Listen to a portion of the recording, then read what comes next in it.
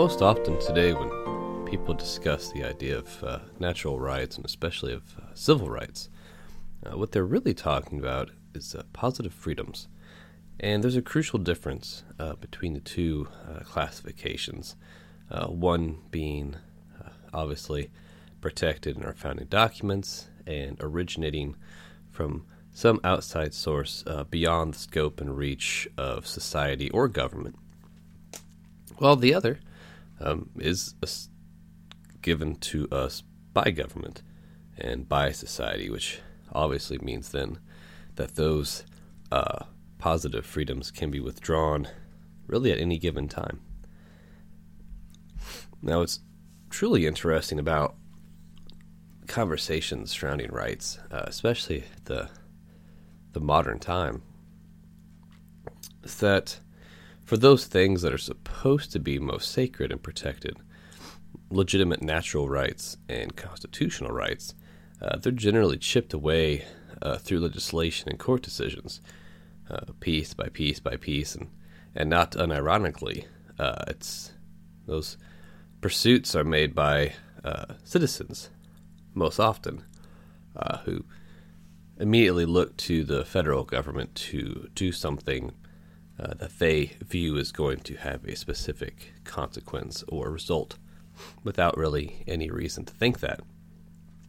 Meanwhile, those things that are not natural rights or civil rights are championed. That's where you'll find your protests, your largest lawsuits, and the like. So we've kind of had a strange reversal of understanding of what these things are, which is very dangerous in a free society, especially on one that is predicated really on the protection of natural rights by government, from government, and from our fellow countrymen. So before embarking on an examination of positive freedoms, it's useful to kind of compare them to natural rights and how that works.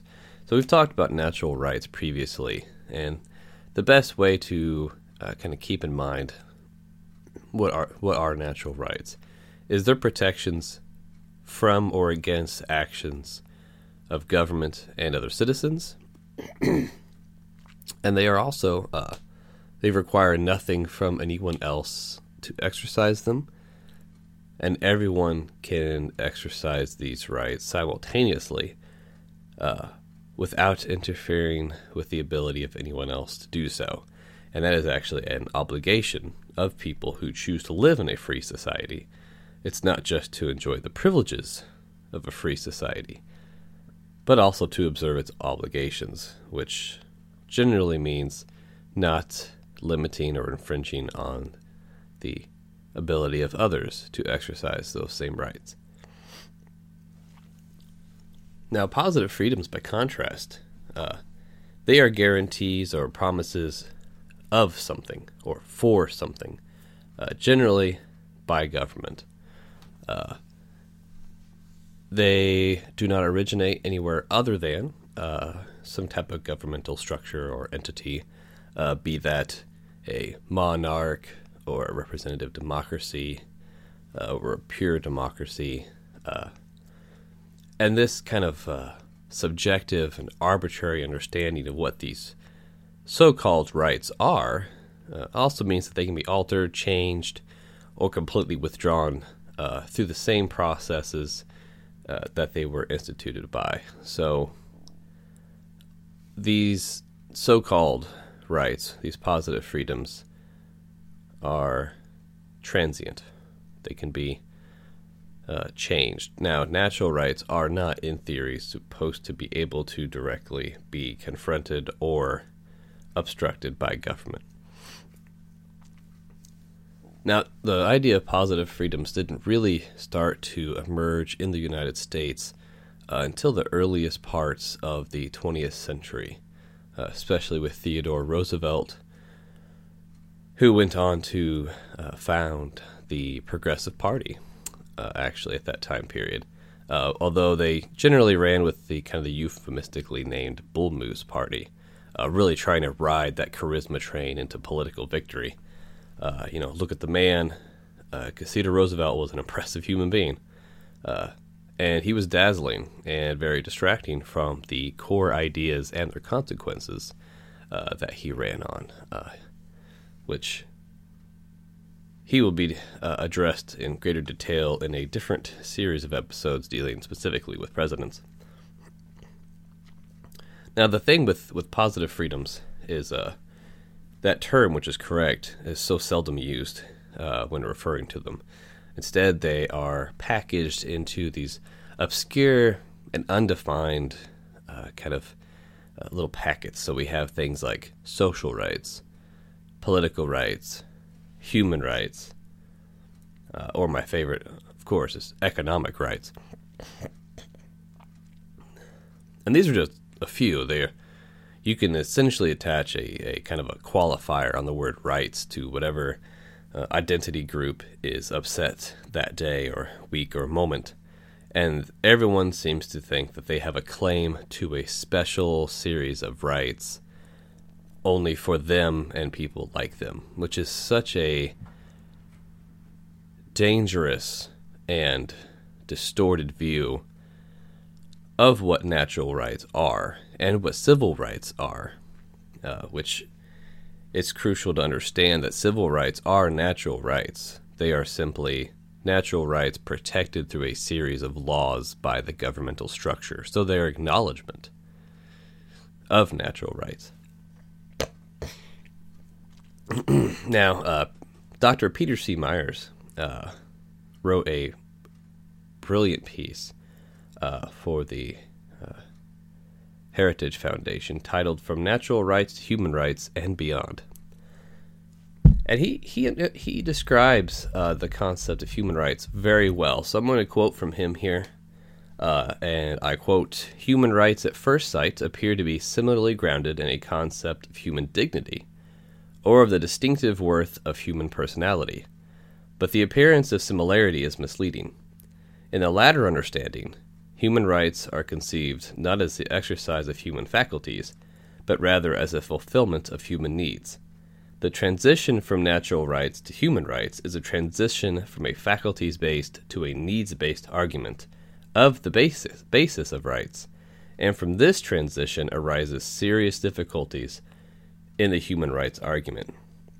So what Dr. Myers is illustrating here very well is that another one of the largest and most defining changes between natural rights and kind of this new school thought of positive freedoms, which he's referring specifically to human rights, is that the purpose of the inherent protections against government and your fellow citizens was to allow individuals to exercise their faculties to the greatest extent possible.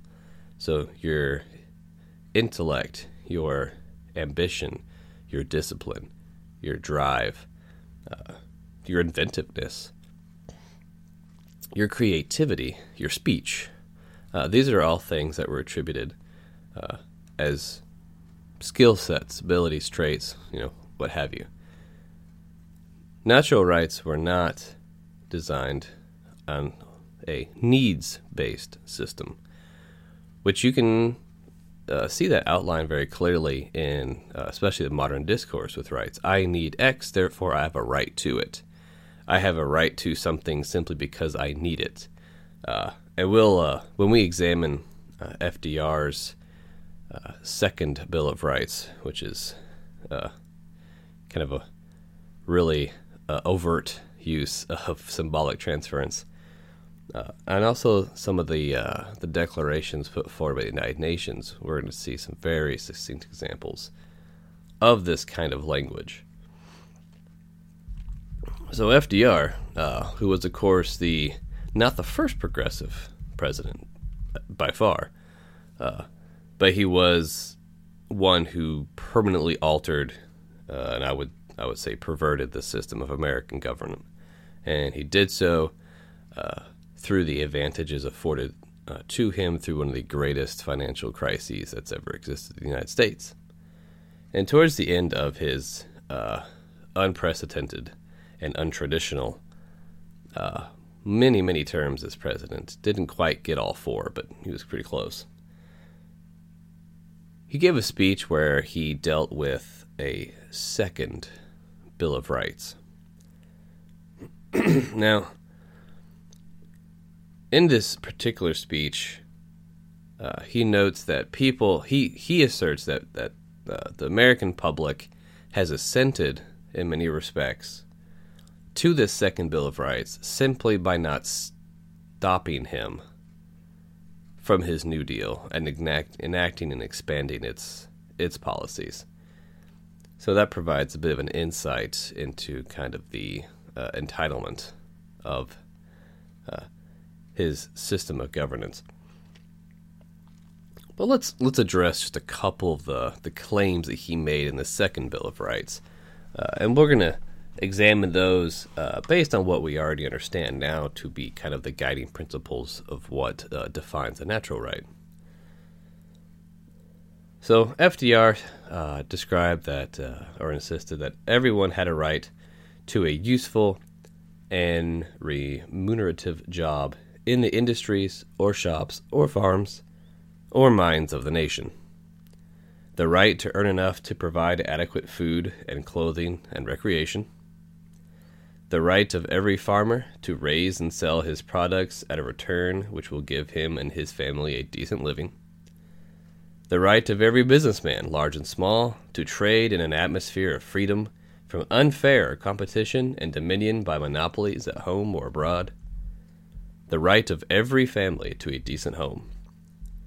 The right to adequate medical care and the opportunity to achieve and enjoy good health. The right to adequate protection from the economic fears of old age, sickness, accident, and unemployment, and the right to a good education. Now, one can examine these broadly, and the first question that comes to mind is, how are these things going to happen? To declare something a right means that the government is tasked with protecting that right, because that is the good and just function of government, is the protection of property.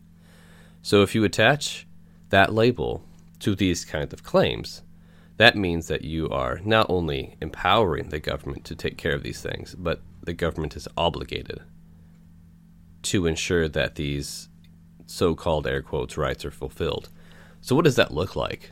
Well, it looks like a massive social welfare state. Looks like massive government subsidies. Looks like top-down regulation, price controls, and in the modern day, it looks like a giant shortage of baby formula because of stringent FDA requirements, restrictions on external or on importing formula from Europe, and choosing to shut down a plant that was later discovered did not actually cause an outbreak. So we have essentially manufactured crisis as a result of empowering the government to do the kind of things the FDR thinks that it deserves to do. So let's just examine just one or two of these very simply, because they're rather self-explanatory. So a right to a useful and remunerative job in the industries, shops, or farms or mines of the nation. Okay, so the next logical question is how? What is the follow-through on this? Remember now, with natural rights, it requires nothing from anyone in order for you to exercise that right. For me to exercise my religion, it requires nothing, only that other people not interfere with that. Same thing with freedom of speech, Second Amendment, the Due Process Clause.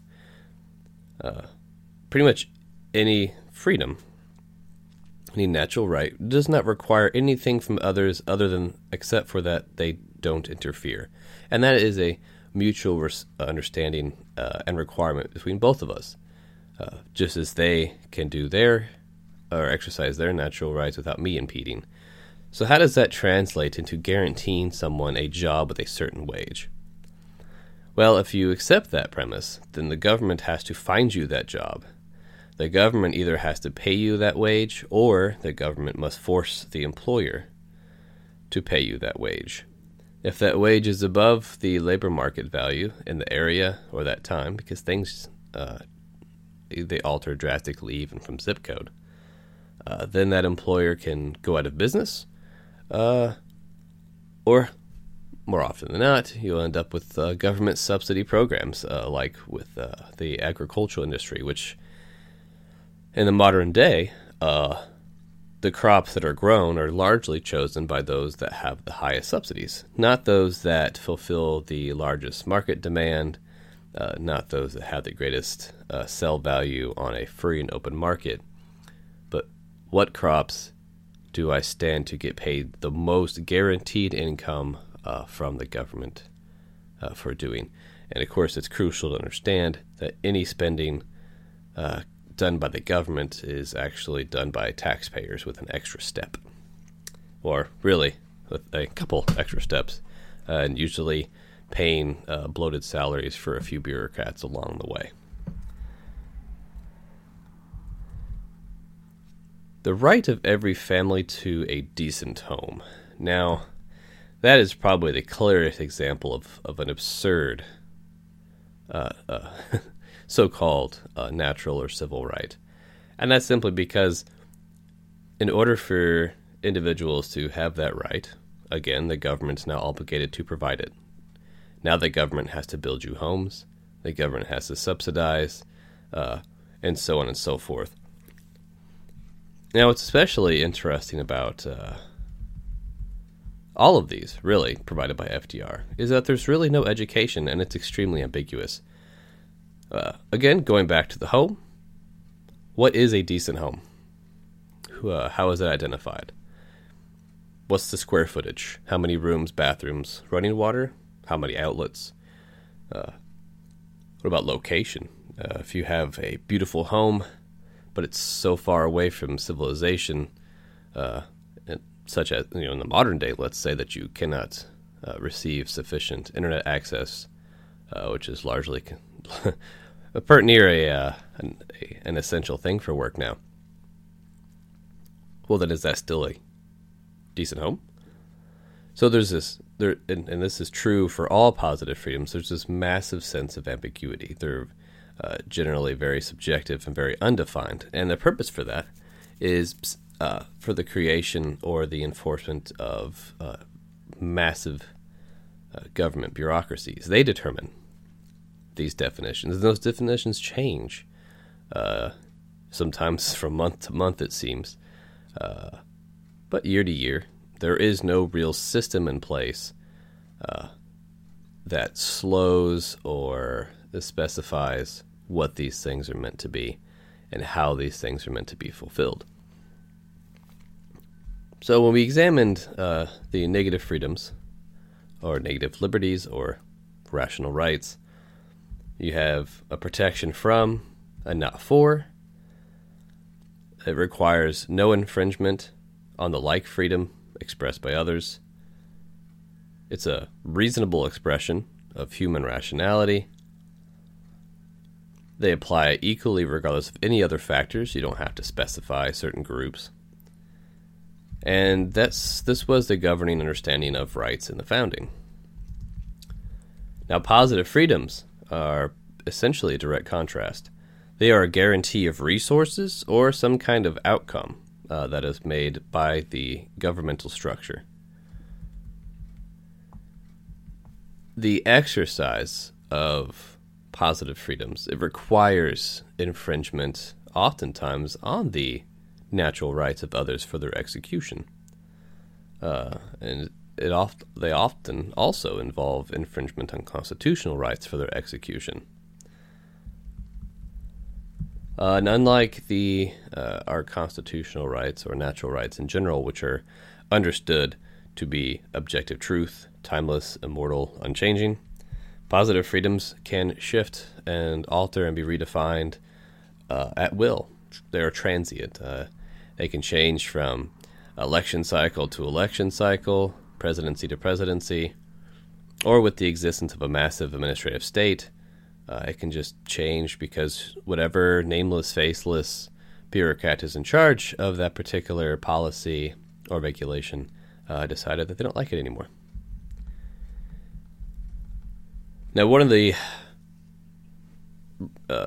very unpleasant and uncomfortable applications of the positive freedoms is that they tend to prejudice and discriminate against some populations as a necessity, and this emerges especially when positive freedoms are examined alongside different identity groups divided on race or sexual preferences, or even between men and women, where you'll have one group saying they have a right to X, Y, or Z, and they claim to have that right despite of or because of this immutable characteristic, or in the modern day, rights being claimed by groups for their changeable characteristics and characteristics that are arbitrarily chosen. Now, in positive freedoms is the governing principle of radical ideologies. The founding, based as it was on Enlightenment thought, reason, logic, rationality, it gravitated naturally towards rational rights. Now, the first perversion of this idea of natural rights came from slave owners who insisted that they had a right in the ownership of other human beings. And this became one of the governing arguments for the entire antebellum period, and certainly the founding era and colonial era. And it was retorted and argued against constantly and effectively by those who were anti-slavery and opposed to the institution and its expansion, and even by those who were ambivalent. They simply recognized that was a very clear and absurd, untenable abuse of natural rights theory. And that abuse became concentrated exclusively, really, in the Democratic Party throughout the early antebellum years, and especially as those years went on.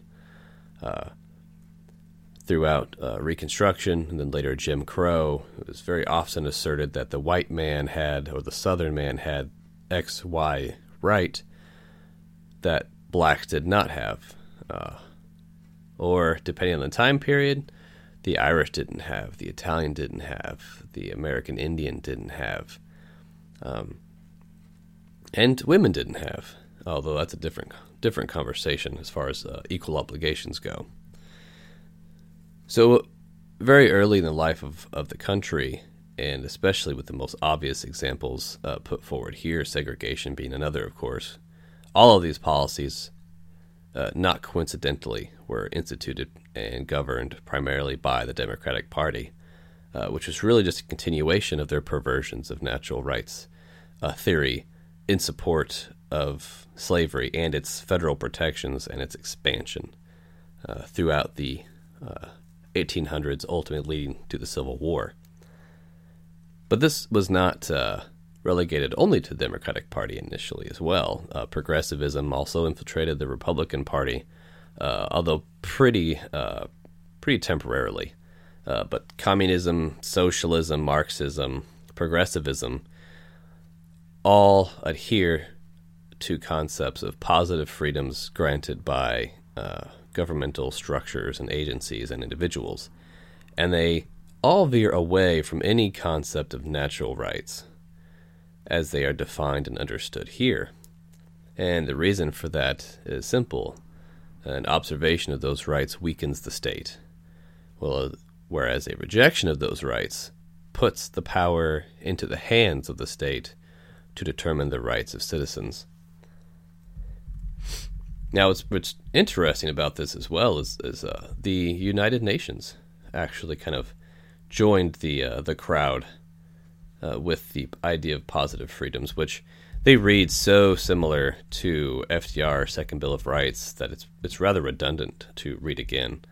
But it's very clear upon examining that these so-called rights were untenable and unattainable, especially from the United Nations. So if someone in America decides that every child in Africa is due a quality education, which first is undefined, what is quality?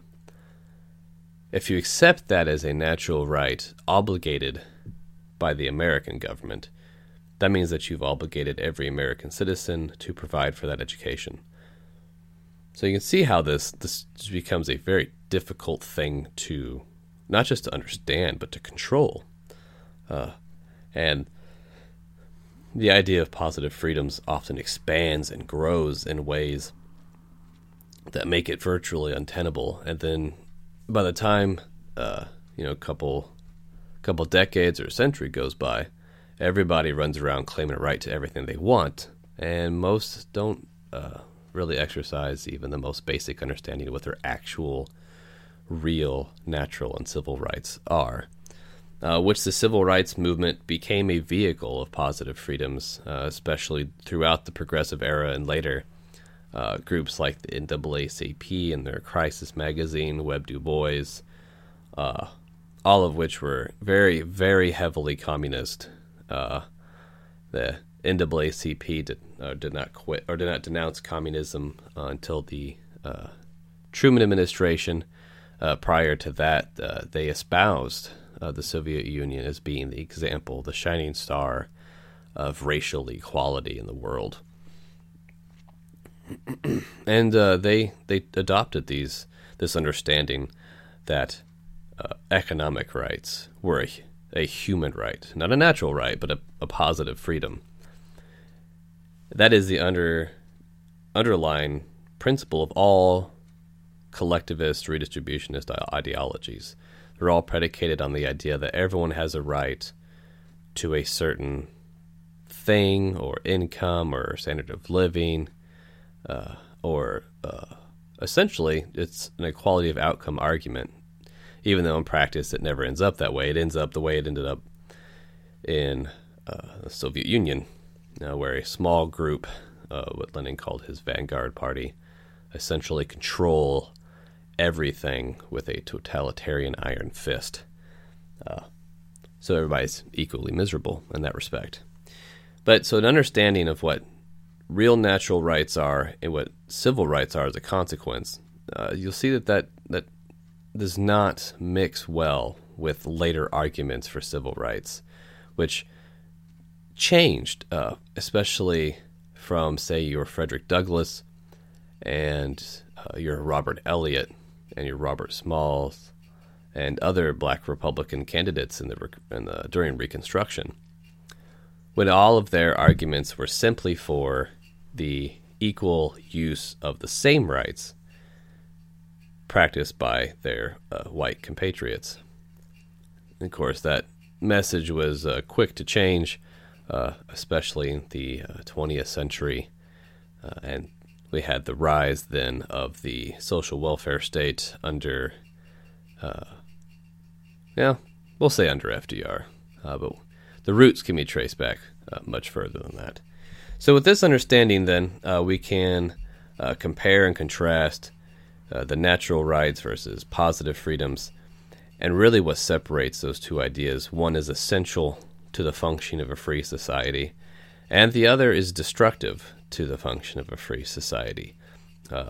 One is meant to protect the individual from the state and the infringement of others, and positive freedoms require the infringement upon other citizens and require certain outcomes or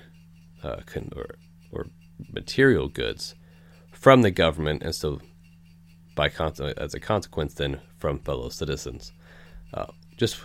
It's just got a few extra steps involved. So this helps frame our understanding of human history, and especially American history during this time period. And it will go on to affect the civil rights conversation very heavily going forward.